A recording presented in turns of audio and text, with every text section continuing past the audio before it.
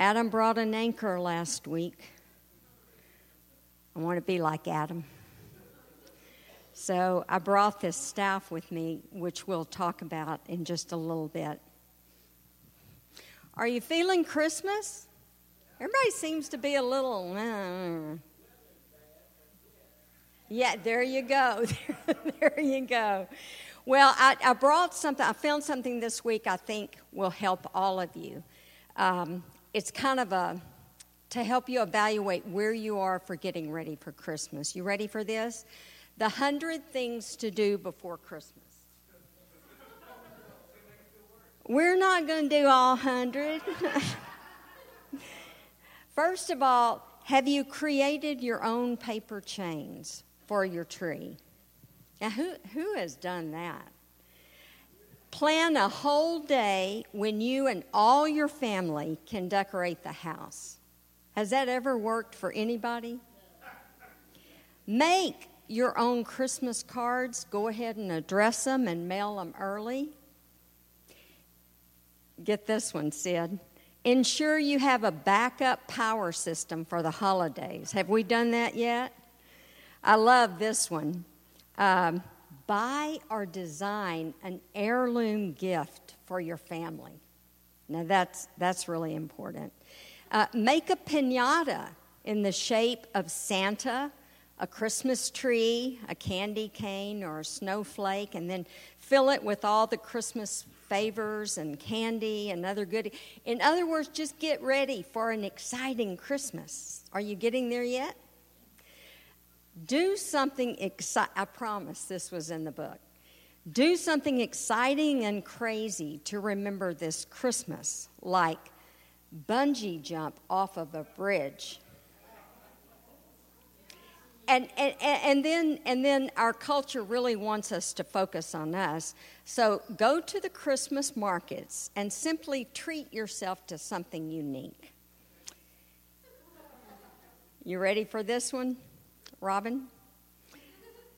Get your Christmas jumper ready and have fun wearing it. Make your own perfect and huge gingerbread house. Make it early so that you have it on display for Christmas. And take yourself out for a treat and just care about you for one full day without thinking of anybody else. That's right. And I love the last one. Clean your oven and get ready to bake. How's that working for you? Well, Christmas is a really fun time. Excitement, bright lights.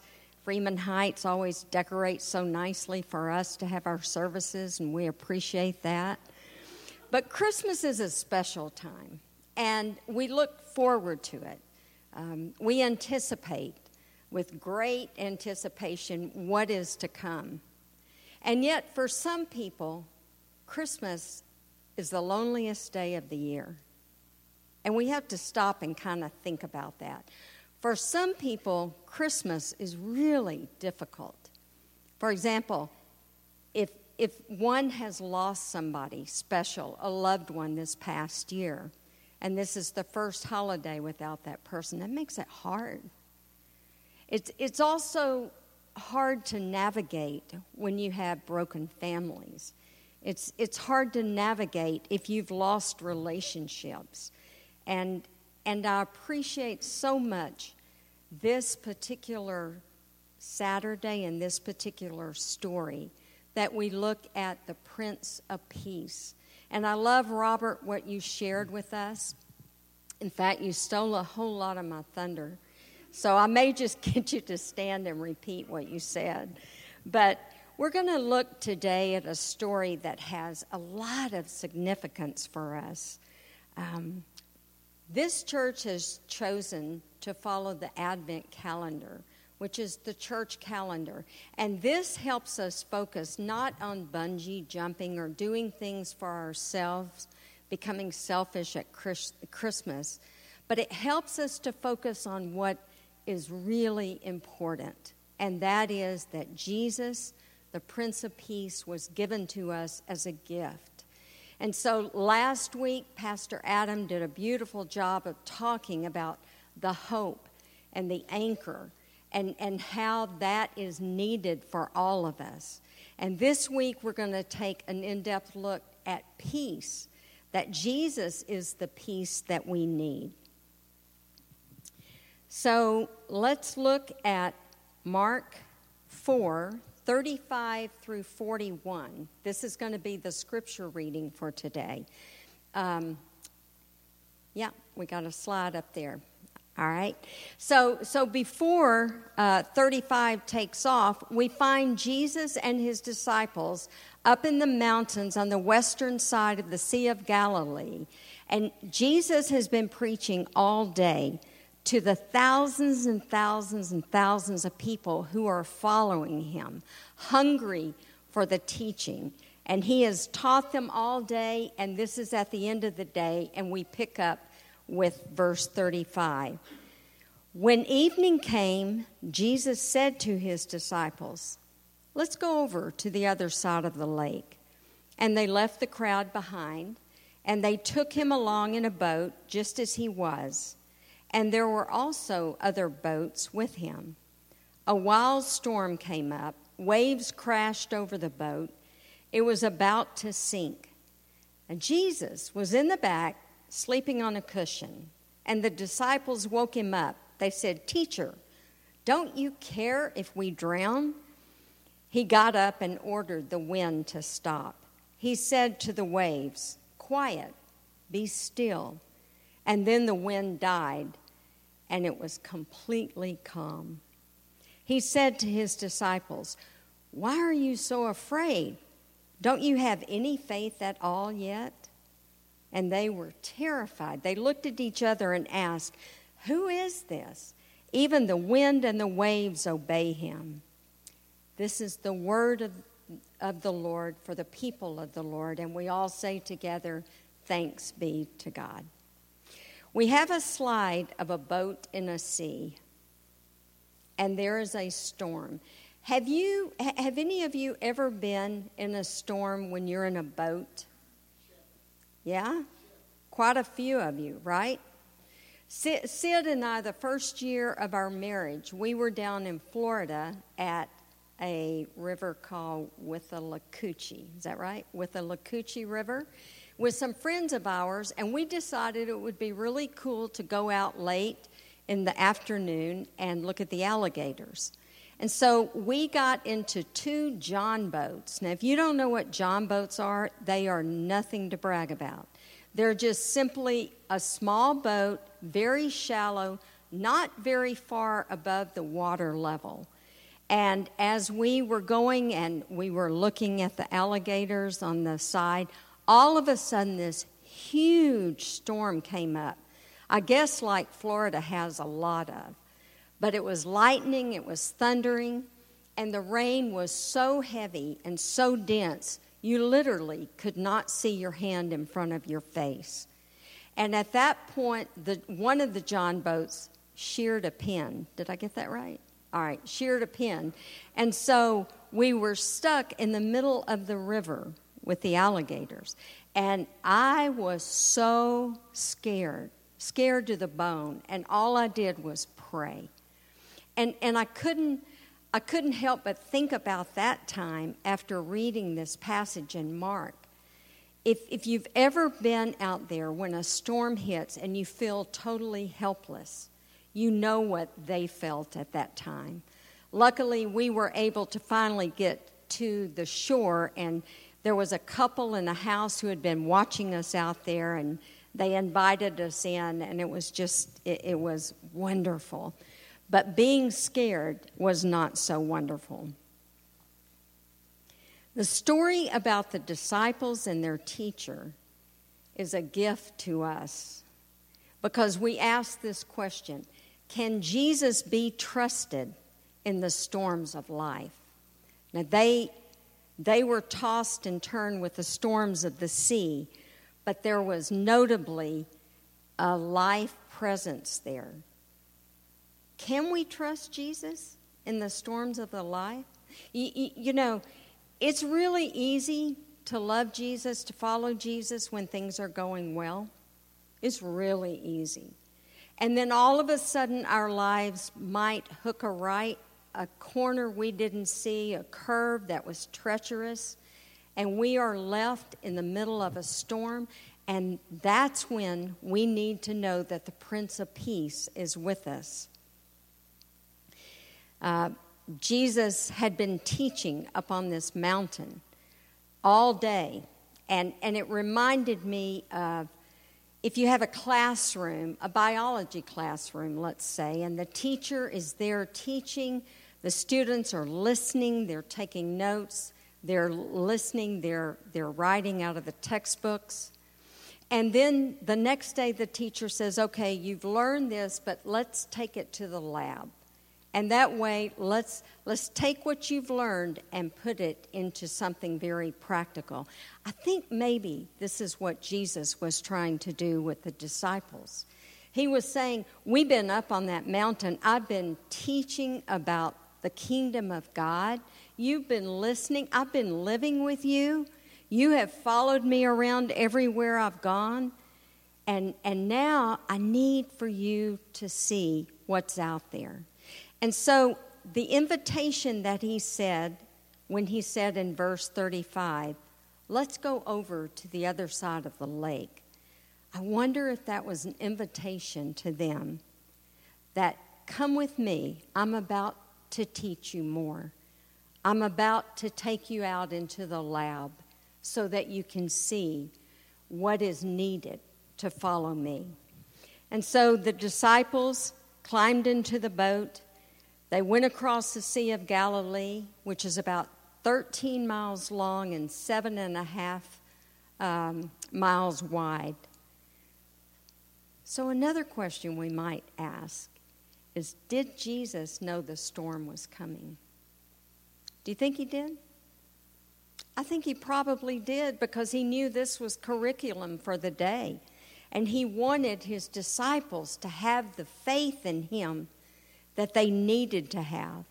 And so, yes, he did. It would help the disciples to understand a lesson that they did not even know they needed to learn. And that is that Jesus can be trusted in the storms of life. Remember that the trip started at sundown, and that added to the fear, being in the dark, being whipped around by the storm. For us, I wonder sometimes if we're not listening to Jesus invite us into a time where it's unpleasant, it's difficult, maybe it's tragic. But Jesus is saying, I'm with you. I want to teach you. I want to shape you to be more like me. In verse 36, they climbed into the boat and left the multitudes. His presence was with them. And Mark mentions in the scripture that there were other boats with them. I'd never paid attention to that before. Why would he mention that there were other boats and not just the one with the disciples in it? Well, perhaps it was his way of having eyewitnesses to Jesus' miracle of what he actually did, that the boats were close enough to witness this and to be able to tell others about it. Now, Jesus had reached total physical exhaustion produced by the tremendous demands that the multitudes were putting on him. He had reached the very end of a heavy day of teaching, ministering, healing. He was worn out. And you teachers out there, you know what I'm talking about. You pour yourself into your students all day long, day after day, and you know what this physical tiredness can be like. So when they set sail, the boat was sailing in a very gentle wind. We know the sails were up, and we can only imagine how peaceful it was at night with a calm sea. Jesus totally tired. And we see the humanity in Jesus, okay? So we know Jesus is 100% human. We also know that Jesus is 100% God. The humanity in him, the pouring out of him, the constant demands on him. He was tired. He was physically tired. He needed sleep. And at the same time in this story, we see the deity that Jesus was, that he was able to reach out with power and control for nature. And then in 37, we learn that this terrifying storm came upon them, and the disciples thought they were on the brink of disaster. One translation says, and there arose a fierce gale of wind, and the waves were breaking over the boat so much that the boat was already filling up with water. It must have been terrifying. Remember, these were seasoned professional fishermen, and they thought that their boat was being capsized.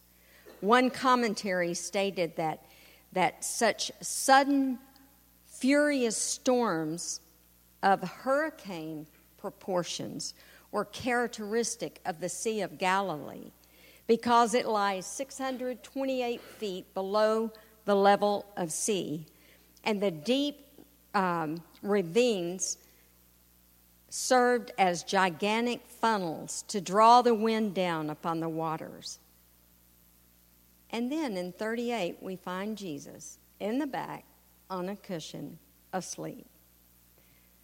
Don't mistake the calm of the Savior as indifference.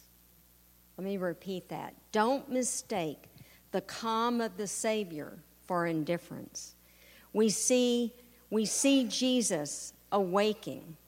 We see the disciples frantically waking him up. They woke him up. They said to him, "Teacher, you don't even care? Here we are, almost drowning, and you don't care? You don't care about us? You don't care about the fact that we are about to drown?" Have you ever asked Jesus those questions when the curve of life has come around and hit you straight in the face?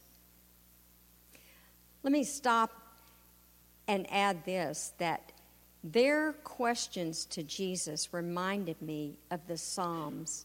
I love the Psalms of how direct and in your face that the poets write to to God. They say, "Wake up, God.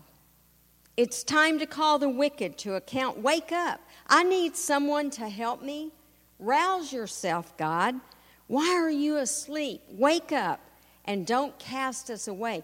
Over and over and over in the Psalms, we see this crying out.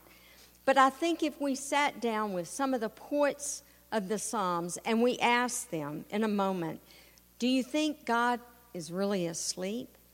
They might say, "Well, no. After all, he is God." But it certainly seems like he's gone to sleep some of the time. And that's kind of the faith that I have. It's kind of the faith that all of us have. The good times, it's really easy to worship. It's really easy to love God and see all of his blessings. But have the storm come and we begin to question. That's why this story in Mark is so important to us, because that we see that we are like the disciples, and we need to be reminded that Jesus gives us calm. He gives us peace. In verse 39, and being aroused, he rebuffed the wind and said to the sea, "Hush, be still." And the wind died down, and it became perfectly calm. Notice that not only the winds immediately quieted down, but so did the waves. And this is not typical of a storm that passes through. There's normally a lessening of the storm. But immediately, the sea became calm, and so the wind and the waves synchronized in perfect silence. Yes, Jesus can be trusted in the middle of the storms because he is Lord of Lords. The sea was calm. So much had happened in such a short time in the boat, and now it was Jesus who was asking the disciples questions. "Why are you afraid? Man, I've been teaching you. I've been pouring myself into you. I've been teaching you who God really is, that I will never leave you. I will never forsake you. I am right there with you. Why are you so afraid? Why don't you believe that I am who I say that I am? And many of those questions can be asked of us tonight. If Jesus is the Lord of our lords, if we have given everything that we have to Jesus, do we really live every day as if that is true? Do we? More questions came from the disciples when Jesus asked his questions. They were like, who is this? Even the wind and the sea obey him? Now, they knew it was Jesus, right? But they had just been scared literally to death. And they had just witnessed, they have just seen Jesus reach out and do this amazing miracle in their lives. And they were awed by him. They were so taken with what he had done that it just affirmed to them who he was. Who is this that has this kind of power and this kind of control that even the wind and the seas obey him? This is the message to all of us. The boat will not sink, and the storm will not last forever.